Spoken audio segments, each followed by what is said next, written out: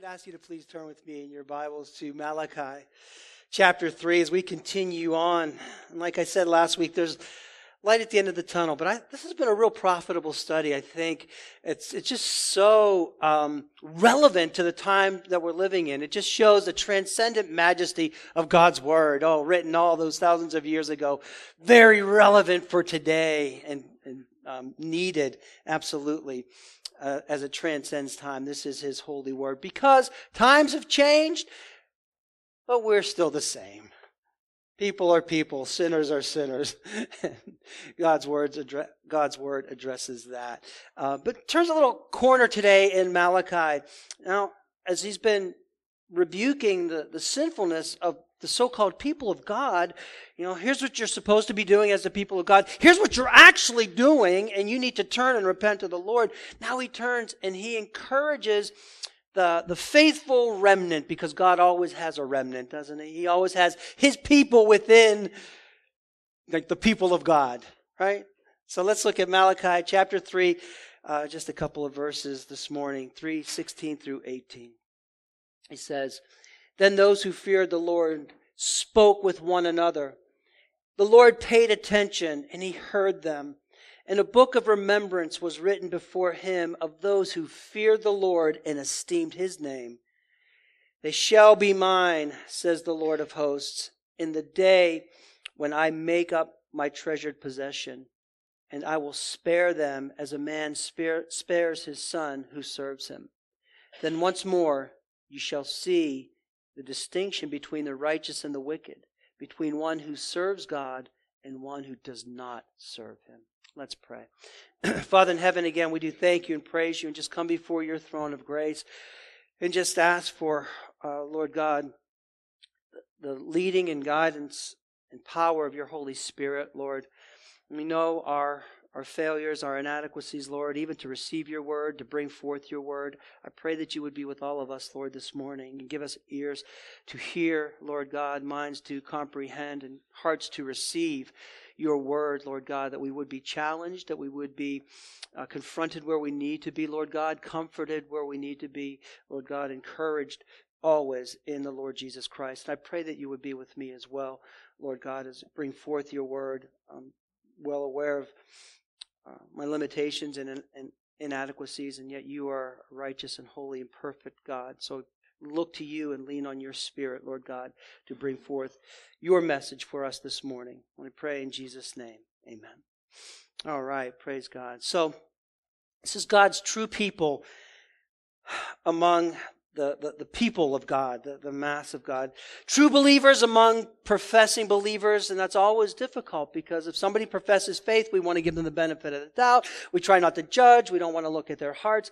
But man, that's kind of a really tough place to be because there's a clear distinction between unbelievers and believers, those who trust in the Lord, and that's good. But when you have that mixed multitude, it's always hard.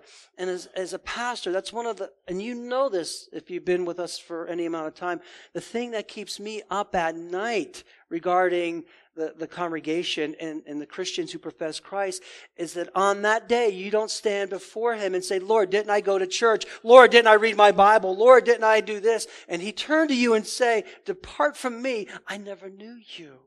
Because there's professing Christians and then those who are truly converted. And we've been seeing that throughout Malachi.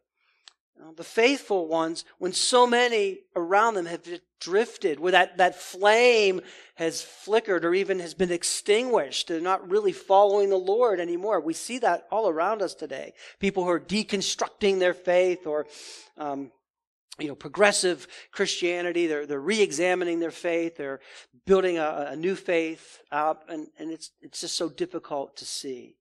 So many are just filled with the superficial religiosity, compromise in their walk with the Lord, a desire to be accepted by the world. It's a big deal. It's a big pull on all of us. It's a big tug. We want to be accepted. We don't want to seem like the oddballs, the ones that are out there. It's tough. And so many of us fall into that, where you come to worship in a half-hearted way. Obedience is optional. Yes, I'll obey here, but not over here because that's what I really like. It's easy to obey in areas where you agree, but it's tough when, it's actually God's telling you that you have to sacrifice in that way. Sacrifice is minimal. So we look around us, even today, like in the day of Malachi, and there's the faithful ones. And again, when I talk about the faithful ones, it's only by God's grace. This isn't up here like the holier than thou kind of. It's only by the grace of God that He keeps us faithful. It's so humbling, as a matter of fact. So this isn't, coming off as a holier than thou kind of sermon in that way. It's only by the grace of God that we go. But we do look around and we see just a shallow kind of syncretistic Christianity today, right? We're borrowing, at least not necessarily, well, in some cases borrowing from other religions and bringing them into Christianity, but borrowing from the world and psychology and bringing it into the faith, man. And we're kind of leaving the purity of the Word behind. We can't be doing that. But we see that all around us. It's a cultural Christianity. And too many professing Christians are welcoming, much like the spirit of Malachi's day, are welcoming and embracing the world instead of impacting the world with the gospel by being faithful. It's frustrating, isn't it, at times? But we see it all around us. Now, you guys know one of my offices, since we don't have a church building, my favorite office is Barnes & Noble at South Hills Village at the little Starbucks there. But right across from where I sit is the religious section, or the so-called Christian book section. And that's a discouragement. There are some good titles. They have Vody there, one book from Vody, and C.S. Lewis. Some titles that are pretty good. But man, when you look at it, it's so discouraging for me as a pastor to see even what's out there supposed to be feeding and building up Christians. So I took a picture of some of the titles of some of these books. And look what's out there today, man. Can you hit the light real quick, Luke, so we can get there? And I'm like one of those people that want to go and kind of turn it back. I don't do that. I wouldn't. But look, this is You Be You, Jamie Ivey. I read the inside covers. I haven't read the books, I confess, but the covers and what's given, and it is very discouraging to say the least. Of course, you are stronger than you think. The pursuit of Portia. Yeah, The Pursuit of Portia. This is in the Christian section. A couple more titles. Kathy Lee, The Jesus I Know. Okay, that's, of course, Jim Baker. Those of us who are a little bit older, you remember Jim. He's back, and, You Can Make It. Win the Day. These are they're like almost self-help. I'm serious. These are like glorified self-help books. You put a Christian spin on them.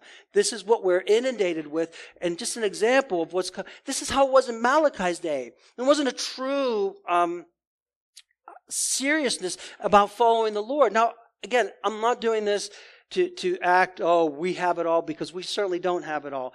But look at some of the titles we have. And you can thank Tony for this especially. Why aren't we reading The Doctrine of Repentance by Thomas Watson? Okay, we don't want to read that. We want You Can Make It. Pursuing Portia. Why aren't we reading The Mortification of Sin by John Owen? That's tough. That's hard to hit. Or The Sovereignty of God by A.W. Pink. These are books that we ought to be, eating up and indulging in and reading. And yet we're living at a time where there's just so much watered down Christianity. A lot of professing Christians, all right? Happy in certain ways, but they're devoid. They're always coming to a knowledge of the truth, but never truly getting there. These are crazy times we're living in. Trusted pastors, even from a few years ago, pastors that we've trusted, teachers, leaders of seminaries and denominations, and a whole lot of people in the pews have drifted, and they have embraced the world. So it's it's happening now. This is what it was like in Malachi's time. Different little bit in application, but the same spirit was there. We find ourselves in that place. There's a huge group of Christians. I'm putting the quotes around it. Professing Christians. But within that group, you have those who feared the Lord. And that is by God's grace. Again, we have nothing to boast in. We're not boasting in any way. And we pray for professing Christians, brothers and sisters, seemingly for those who are professing Christ, that they would truly come to know Christ, that He would truly reveal Himself to them. So it's with all humility we bring that out. And we know by God's grace there is that faithful few, relatively faithful few. There'll be, countless numbers in heaven with the Lord, but relatively speaking, there's the faithful few. It's always that way. It's the broad road versus the narrow path, right? It's John chapter 6. Remember, everybody was following Jesus. They came to find him, but after he was done speaking the truth to them, what did they do? You need to eat my body and drink my blood, and you need to count the cost. Leave everything and follow me. What did most of them do? We're told in John. They walked away. So there were relatively few left. And what did he say to the few that were left? Do you want to go? Do you want to go too? But praise God, by God's grace, Peter said, to whom shall we go? To whom shall we go? You have the words of eternal life, and we know that you are the Lord. Amen, and praise God. Noah and his family, relatively few. Israel, the Israelites who entered into the promised land. The kings in Israel, when we read 1st and 2nd Kings, 1st and 2nd Chronicles, how many were faithful? Relatively few were faithful to the Lord. So there's that faithful remnant that the Lord keeps. And what marks them out? What marks the faithful remnant out? And you need to examine yourself in regards to this, because there are a lot of professing Christians, and then there are those who truly know and love Jesus Christ by the grace of God. So a couple characteristics that mark them out. Two big ones that are here in our text. Those, number one, is verse 16, the beginning of that verse. Then those who feared the Lord. That's number one. We'll stop right there. Those who fear the Lord. Do you fear the Lord? Are you trusting in Christ? The truly converted. If you're truly converted, listen, man, you have received a glimpse of God's glory, haven't you? You know what it means. You know what you were before Christ. You know who you are in Christ. You have seen as such a glimpse of his glory. And when you understand that, you are just so overwhelmed when you know the majesty, the holiness, the righteousness, the justice of God in comparison to who you are, your own sinful unworthiness. What does that do for us? That drives us to our knees and say, Lord, I'm just like with Isaiah and Isaiah 6:5 in the temple. He said, woe is me, for I am lost. That's our response to his holiness, his majesty, because we know who we are inside. And how can he place his love on us? That's the fear of the Lord. Woe is me, I'm a man of unclean lips, and I dwell in the midst of people of unclean lips. For my eyes have seen the King, the Lord of hosts. That's what it does. That's what the fear of the Lord does. With Peter as well, after fishing, and the Lord fills up the nets. Luke 5, 7, and 8. They signaled to their partners in the other boat to come and help them. And they came and filled both boats, so they began to sink.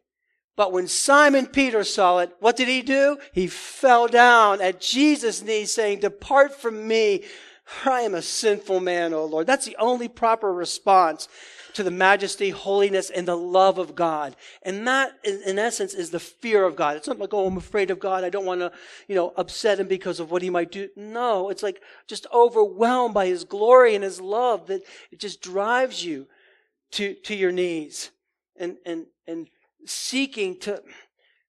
That fear of the Lord is that you love him so much. Do you love him so much that you want to please him so badly that you don't want to disappoint him? Not that he would be disappointed in you if you're chosen in Christ. And that's another amazing sermon in and of itself, just that thought and thinking about that.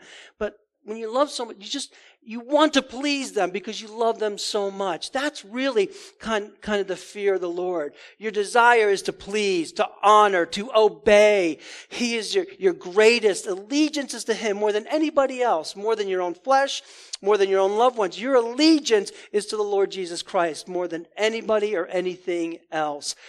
Esteeming him, exalting his name. You fear him when you love what he loves and you hate what he hates. So often we don't love necessarily what he loves. It's kind of harsh, and we kind of love what he hates at times. And we can't, if we're truly fearing the Lord and loving him, then yes, Lord, I do love what you love and I want to walk in obedience, and I do hate that. Even if my flesh wants to go after that, I hate it because you hate it and you don't love it. And I love you enough. That's the fear of the Lord. Giving yourself completely to him, no matter the cost to you. Amen? That's the fear of the Lord. They feared the Lord. This was remnant. Again, not in and of themselves, but by the grace of God. They feared the Lord and they loved him. And they saw what was going on around them, and they stood fast, and they stood strong, and they didn't capitulate, they didn't compromise, and they didn't give in, but they feared him, and he knew it. It's just to love the Lord your God with all your heart, soul, strength, and mind. Amen. It's the essence of the first commandment, the great commandment. To love the Lord your God with all your heart, soul, strength, and mind. That's number one. That's the first characteristic. Number two, real quick, is they have fellowship with one another. And this kind of embodies the second half of the great commandment, to love your neighbor as yourself in that way. Look at the second half of verse 16, 16b. Then those who fear the Lord spoke with one another. We're going to stop right there. They spoke with one another. That's a beautiful indication of fellowship in the Lord. This is the remnant that they spoke to one another. They were together in the Lord. They were encouraging and building up each other. When we together come around the Lord in our conversations, that's the idea here. And that's what the faithful remnant was doing. They weren't talking about everything else going on, or the latest plan, or the latest fad that's coming into the church, or this way we could build a church, or do this, or do that. They were talking about the Lord. They were together. They spoke to one another. They were encouraging each other. That's why we need each other. That's why we need to be here. That's why we need to be in each other's lives. That's why we need to be building each other up. Because when we talk about the Lord in our conversation, there's nothing better than having a conversation about the Lord, isn't it? We talk about all kinds of things, even as believers.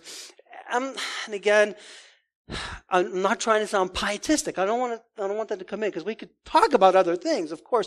But when you have a conversation about the Lord in the Word around Him, don't you just love it when you leave that time? That was so amazing, because it's there. It means something. It has lasting value, man.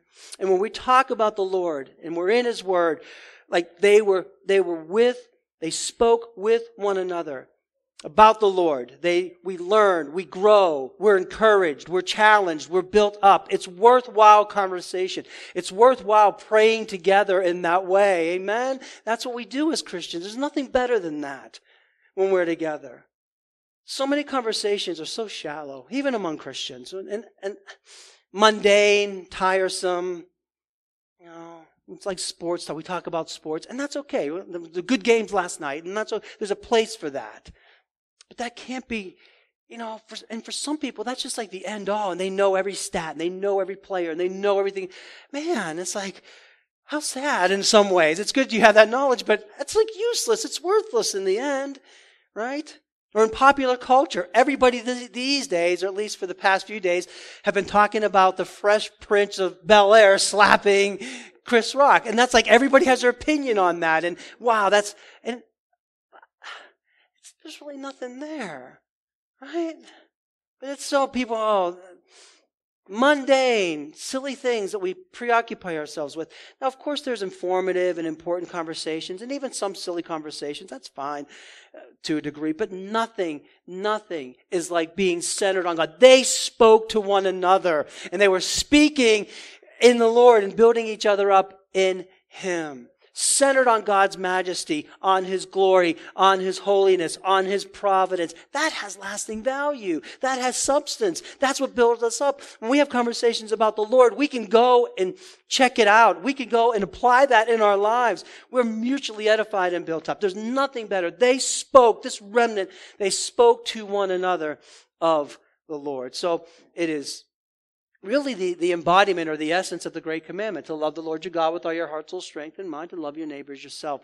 There's that mutual encouragement going on. And then there are things, and here's where hopefully the encouragement really comes for us as Christians, because it's maddening and it's sad and it's hard to see what is going on even in our world. Like I mentioned earlier, trusted pastors, people we love, people we listen to, people we learn from just a few years ago are off the reservation right now. And so it just kind of leaves us, Lord, what's happened?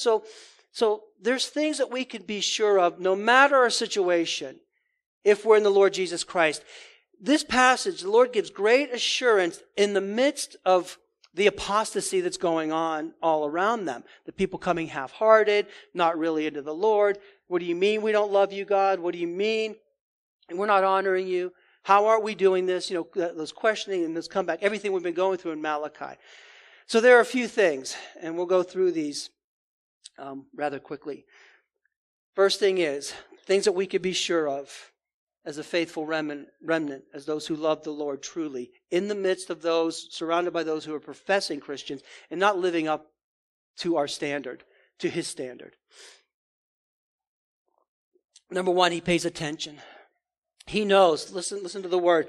Then those who feared the Lord spoke with one another, and the Lord paid attention and He heard them. He pays it. It seems the words of praise, the things that we just talked about, the words of trust, the word of concern, the cares are not lost on Him. Even though it might seem to be in a day that's so tough, in a day that's so difficult, where seemingly people are kind of really drifting away from the Lord. He hears His remnant. He hears His people. And our cares are not lost on Him. Our concerns, our praise for Him do not fall on deaf ears. Amen? Praise God for that. Even those around us may be apostatizing and walking away. He hears us. And understand this. By way of contrast, He doesn't hear the unbelievers. He doesn't hear those with the big words and coming up that are just superficial, but their heart isn't changed. They're not truly trusting in Christ. We know this from the Word of God. We're told in Jeremiah 14, 11 and 12, the Lord said to me, do not pray for the welfare of this people. Though they fast, they do the things, I will not hear their cry. He hears the faithful. He hears our words. He hears our prayers, and He answers according to His will. For those who are not, even though they go through the motions, even though they're doing the outward, He says, I will not hear their cry. And though they offer burnt offerings and grain offerings, I will not accept them, but I will consume them by the sword, by famine, and by pestilence.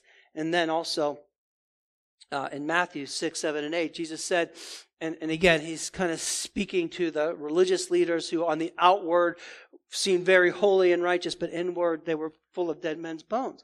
He said, when you pray, don't heap up empty phrases as the Gentiles do, for they think that they will be heard for their many words. They think that they're going to be heard, but they're not going to be heard. Do not be like them, for your Father knows what you need even before you ask. So, here's the encouragement as we speak to the Lord, even in the difficult times, even when we find ourselves and kind of all around us, maybe even amongst us in some ways, that apostasy, that could care less attitude towards God, or just a real superficial kind of Christianity that's not deep. Don't be discouraged. Don't be disheartened. Don't be defeated. He is attentive. He hears. He will respond. So we remain hopeful and we don't lose heart. Amen? Praise God. That's an encouragement. Number two, He remembers and He will not forget our faithfulness to and our love for Him. Again, this is all in one verse. Verse 16, now it's C. So those who feared the Lord spoke with one another.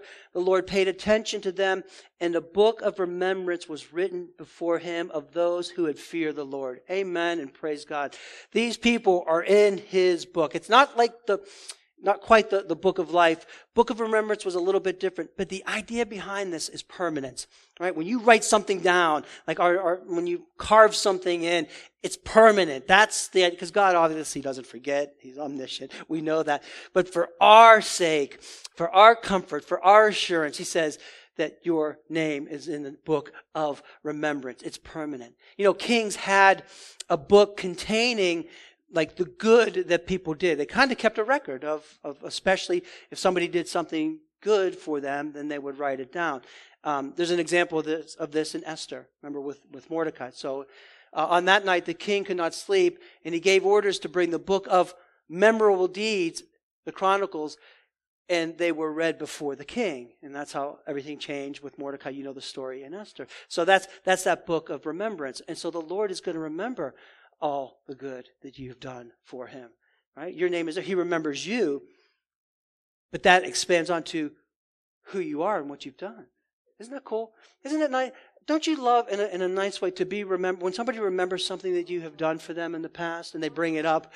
That's cool. Or don't you love remembering that somebody has done something for you? Like, man, that was such a kind gesture. I'll never forget that time that you did that for me. I remember I was in high school. After high school, I ran into a girl I went to high school with, and she said, I'll never forget that day that you helped me. I said, like, what? What did I do? She's like, her boyfriend at the time, Of course, we were going to class and we were late. I was pretty much always late to class. So it was just her boyfriend, this girl, and then I'm coming down the hallway late as usual. And I just saw him knock her books out of her hand, and all her papers went flying everywhere. All I did was went and helped her, picked up her papers and went along. But to her, that was something that she remembered after all those years. She said, I'll never forget that you helped me. I said, what did I even do? Right? And we know people like that, people that have done something for us will say, I'll never forget that time that you called me or that you came. That's the book of remembrance. See, the Lord's not going to forget those things that you have done. Your faithfulness is not lost on Him. Be encouraged by that. All the trials that you go through, all the difficulties that you face, all the loss that you incur, because you're being faithful to Him, is not lost on Him. And He remembers that. And that will not be forgotten by Him. When I was naked, you clothed me. When I was hungry, you fed me. When I was in prison, you came and visited me. When did we do this, Lord? When you did it to the least of mine. Amen? The book of remembrance. Be encouraged by that. Don't be discouraged. But it gets even better for us as Christians. I'm going to take this a little bit farther. Go to the opposite end here too. Not only does He remember our deeds, our goodness. He remembers us. He remembers our deeds. We're not forgotten. We're in the book of remembrance. But He also forgets. Amen? Not that He forgets, but in Jesus Christ, not only does He remember our name and our good deeds, but He does not remember our sin. Amen. That is grace upon grace. That's what we sang about this morning. Amen? He blots out our transgressions. He cancels the debt. We're told in Colossians 2 that you were dead in your trespasses and the uncircumcision of your flesh. God made you alive together with Him, having forgiven us all our trespasses, all, by canceling the record of debt that stood against us with its legal demands. This He set aside by nailing to the cross. In Christ Jesus we're forgiven. Amen. He casts our sins. Psalm 103 tells us, as far as the east is from the west, so far does He remove our transgressions from us. So He doesn't remember our sins. But our names are in His book of remembrance and how we faithfully served Him. Hebrews 8:12, one more passage. For He will be merciful towards their iniquities, and I will remember their sins no more. That is grace. That's amazing grace. And that's our God. So He goes on. It gets better. The third thing that we could be sure of, and this is meant to be an encouragement. It was meant to encourage these people. Because you know how discouraging Malachi has been up to this point. I mean, God's grace is always running through that. But man, every area of life, their worship, their marriages, their giving, everything is, the Lord is against. But to those who love Him, He goes on and says this in verse 17, they shall be mine, says the Lord of hosts, in that day when I make up my treasured possession. Let's stop right there. Number 3, something we could be sure of and hold on to is that we could be sure of His redeeming grace and everlasting and unconditional love towards us. Amen? Praise God. What a gift that we have in Him. And this talks about both the corporate election that God has chose His people in Christ before the foundation of the world, but also in a personal way, because He says, they shall be mine. They, corporately, mine. We belong to Him individually as well. Amen? Praise God. So He takes us from every corner of the earth, every different kind of background, and we're one in Him. So it's corporate salvation. They are in personal mine. You belong to me. Each one of us belonging to Him. Chosen, purchased, transformed, and sealed by His Holy Spirit. Amen and praise God. Be sure of that. These are the ones, that faithful remnant that look towards Him. We belong to Him, and He'll never lose not one of us. Our names are written in His hand, even as we sang this morning. And He goes on to say that we're a treasured possession. It's like a real, it's not, this is an actual, not like pumping you up sermon, like to feel good about yourself. This is for you to be humbled before the grace of God because He loves you so much. You're a treasured possession to Him. You need to understand that. And I know this is unfathomable. It's so hard to believe all of this, that our sins are forgiven in Him, that they're blotted out to be remembered no more. That's grace upon grace. Treasured possession. What do you hold dear? Is there something that you just hold so dear? I don't know. It could be a trinket. It could be something in your life that you just hold so close to you. Something that you would never want to part with. And if you lost it, it would be so hard on you. Right? You would never want to part with this particular thing because it brings you great joy. There's great memories, great happiness, like utter delight in it. Just something like that that you treasure in that way. To Him, that's what you are. I know. It's like, what? No. Yes. Yes. You're a treasured possession. With that same love, that depth of love that never leaves, with that intensity of love, that love that He has for each one of us in Christ. And there are no second-class citizens in Christ. It doesn't matter. Like when we think about how can He love me? How can He treasure me? I know my heart. Even now, I know. He treasures you. That treasure, you're so special to Him in that way. You're so dear in that way. And He loves us. He keeps us. He guards us. He protects us. There's no condemnation in Christ Jesus. Judgment has been satisfied by Christ. Justice has been served. His wrath has been satisfied, and we are in Him. So when you feel pressured when you think you're being persuaded to kind of walk away or take it easy or let the guard down, lower the standard, don't give in, don't compromise, don't give up. But remember this, that you are a treasured possession. And it's amazing to think that. Do you realize, okay, so you might think of Peter, and I always come back to this because it still blows my mind.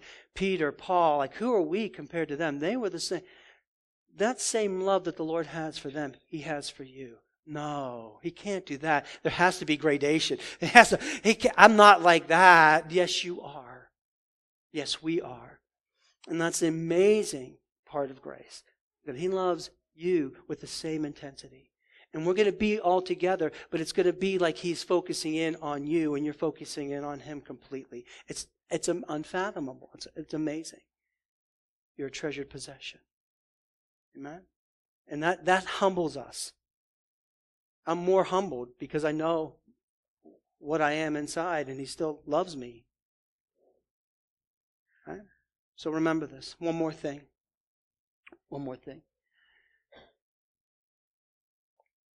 By way of encouragement, He says this, I will spare them as a man spares his son who serves him. Then once more you shall see the distinction between the righteous and the wicked, between one who serves God and the one who does not serve Him. We're living in a day and age where so many Christians want to mix in with the world. We're not even trying to be distinct in any way. We're trying to be liked by the world, accepted by the world. What are we doing? You know, if they dye their hair blonde, we should dye our hair black. There should be a clear distinction and demarcation between darkness and light, between right and wrong, but we're so intent and so insecure and so wanting the world's approval that we continue. You see this even in the big denominations. We just capitulate to the world so they think we're cool, so they don't think we're hypocrites, so they don't think we're this or that. And we've got to stop thinking like that. We have to be faithful to the Lord Jesus Christ. So you could be sure that there will be a difference in distinction. There must be.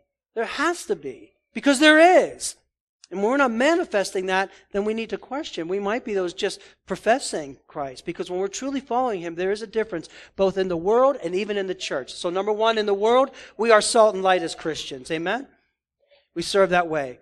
I am so tired of trying to fit in, of trying to gain the world's approval. Again, we don't want to be nasty and mean and that kind of thing and off-putting. But when we tell the truth and stand on the truth and the consequences come, then they come. That's it. We're not arrogant. We're not going to stand like that and pound, but we're going to stand on the Word and be faithful. And that's all you need to do to be disliked, to be, put up. Can you imagine if some of the things that people say, just like, hey, I believe in Jesus, and they're excoriated for that. Wow, how can you be so exclusive? Can you imagine if they believe what we believe, especially as Reformed Christians? We talk about predestination on CNN. What would happen to us? You're nuts. We'd go right to the nut house or jail. You really believe that? Huh?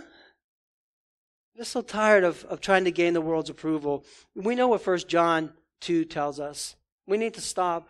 Do not love the world or the things in the world. For anyone who loves the world, the love of the Father is not in him. For all that's in the world, the desires of the flesh, the desires of the eyes, the pride of life, is not from the Father, but from the world. And the world is passing away along with its desires. But whoever does the will of God abides forever. That's what we do. We are in. We're not of the world. We need to stop trying to be of this world. We need to be relatable, but not phony, and not at the cost of listen, if people know that you love them with the love of Christ because they're image bearers of God and you respect them wherever they may be in their life, then you're going to have a hearing with them whether they listen to you or not. That's it. That's what they need to know. They need to know that you love them as image bearers, right? And they need to know that you respect them wherever they may be at that time. Not necessarily what they do or how they live but again, they'll hear you. They might not listen or abide. They might even hate you, but they'll hear you. You understand? That's what it is. We don't try to trick them. Don't try to I hate the bait and switch Christianity. We are who we are. We have to let them know that we're Christians. Don't hide that fact. Oh, we're going to invite you to this pool party and you're going to come here. We're going to hand these things out. And then you kind of jump them with Christianity. Don't do that. We're Christians. Yeah, you want to come over for a pool party? We'll do that, but we'll talk about, Christ in life. We have to be done with the bait and switch Christianity thing. I don't know. It's kind of underhanded in some ways, I think. The gimmicks that we use. Don't be ashamed. Don't be afraid. They need what we have. They need who we have. Amen? That's it. Why are we always on the defensive? Why are we always so afraid? Why are we always looking for approval? Why do we always have to compromise? They need what we have. I say that now, and then tomorrow I'll probably compromise. No. Talk to somebody. Well, no. That's the world. But then also in the church. There's a distinction between true Christians and merely professing Christians. And this is a big deal. And this is the deal in Malachi's day as well. There are so many who profess Christ, even in the church, and yet they're devoid of anything Christian in their life. And they're devoid of the fruit of the Spirit. Where is it, man? This is what we need to be manifesting. He has changed us. So why aren't we manifesting that? Why are we our same old selves? Why are we so bitter, angry, hurtful, nasty, cheating, lying? Why do we do that? Look, the fruit of the Spirit, Galatians, if you want to turn with me, you may. Galatians 5, you know these. 5, this is what needs to be manifested. 5, 22 and 23. Here, but the fruit of the Spirit is love, joy, peace, patience, kindness, goodness, faithfulness, gentleness, self-control. Against such thing there is no law. If you're professing Christ, if you say that you love Jesus Christ and you're mean, bitter, hateful, cheating, faithless, not spending time with the Lord, not spending time in the Word, what is that? You're a Christian? I know we all have our days and our times, obviously, but we need to be manifested. This is the fruit of the Spirit. It's not like, oh, I'm okay with love, but I'm terrible with my patience. It's fruit. It's one. It's like these need to be manifested in our lives because He's working in us and bringing us out, right? We need to be submitting to that. It's not just, well, I'm good here, but not good there. I could be good over here if you're nice to me, but if you're not, I'm going to be terrible to you. That's not biblical. That's not fruit of the Spirit. It's not fruits of the Spirit. It's fruit. It's one. It's like a thing of grapes, right? They all go together. They stand together. So many professing Christians just aren't serious about worship. It's a hassle. It's a pain. Don't even want to come. Don't want to be here. Go through the motions. Okay, this guy's already over his time. Let's go. Right? Not intent on obedience. You're not worried about obeying God. Is this pleasing to God, what I'm doing? I know that I'm doing it when I'm doing it. I'm going to confess and repent. But even before I do it, am I asking myself, is this pleasing to the Lord? Is this honoring to God? A true Christian wants to obey even when we don't obey, right? And we're convicted by that. There are some professing Christians, they just live their lives, go on, hurtful, sinning all the way, not even caring about repentance, not even caring about contrition, not even caring about confessing, not even worrying about making it right? That's not. So there's going to be that difference even in the church, even among Christians in that way. Are you intent on serving? Intent on sacrifice? Are you ready to stand up for the truth where it needs to be stood up, even against so-called brothers and sisters in Christ? That's a tough thing to do, but that's what's needed. We can't back down because we're standing on the Word. We do it with all respect and in love, but we do it. We need to stand. We need to expose error. We're commanded to do that in the Word of God. So even today, in our day, if you're a Christian, a professing Christian, and saying, hey, well, I am okay with CRT. I'm okay with critical race theory coming in the church, and there's some things in there we could borrow and learn from, that's a problem. Because it's not biblical. And it takes us away from Scripture. If you're okay with so much of the LGBTQ stuff that's coming into the church, well, I'm side A, I'm side B, I'm this, I'm that, that's a problem among Christians, because the Word is very clear on that. Right? If progressive Christianity is coming into our church and saying, look, man, I'm just going to deconstruct a little bit. I'm just going to question this, question that. Do we really need to know that the Old Testament is God's Word? Can we really, do we really need the OT? Can we unhitch ourselves from that and just concentrate on the New Testament and specifically on Jesus' resurrection? That's the most important thing. We can't do that. Because it's not biblical. And this is where the difference is. This is where it comes up. So just because these people were saying that they believed in God, they weren't. But there were those within who God has truly preserved, God has truly kept, God has truly transformed, that did stand. And those are the people that we're talking about. They feared the Lord, right? They feared the Lord, and they spoke to one another. And then they were encouraged by the Lord. And there will be a distinction. Is there a distinction with you? Can people tell that you're a Christian? Do they know? Are you willing to take the hits? Are you willing to be strong? Or do we give in so much? Do we make a joke? Do we laugh about it? No. We need to be called to repentance and true faith and obedience. We don't meld in, but we stand in stark contrast. Now, this is tough stuff. I know it is. And yet it's who we're called to be and what we're called to do. Because we love the truth and we love the Lord more than anything or anyone else. Amen? The faithful few, again, that's not a boast. It's because He keeps us. We fear Him.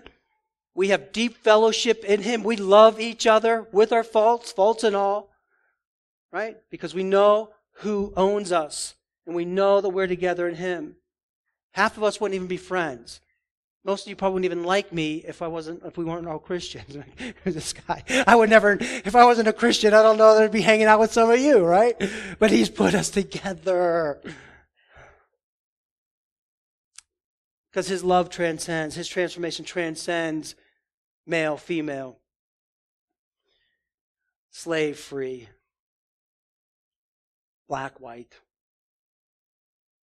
Call to repentance. We stand in stark contrast. We know that He pays attention to us. He does hear us, so we don't lose heart. That He remembers our faithfulness and He doesn't forget. That we can be certain of His redeeming grace and everlasting unconditional love. And that there will be a difference, a real distinction, as we live our lives for our Savior and not for ourselves.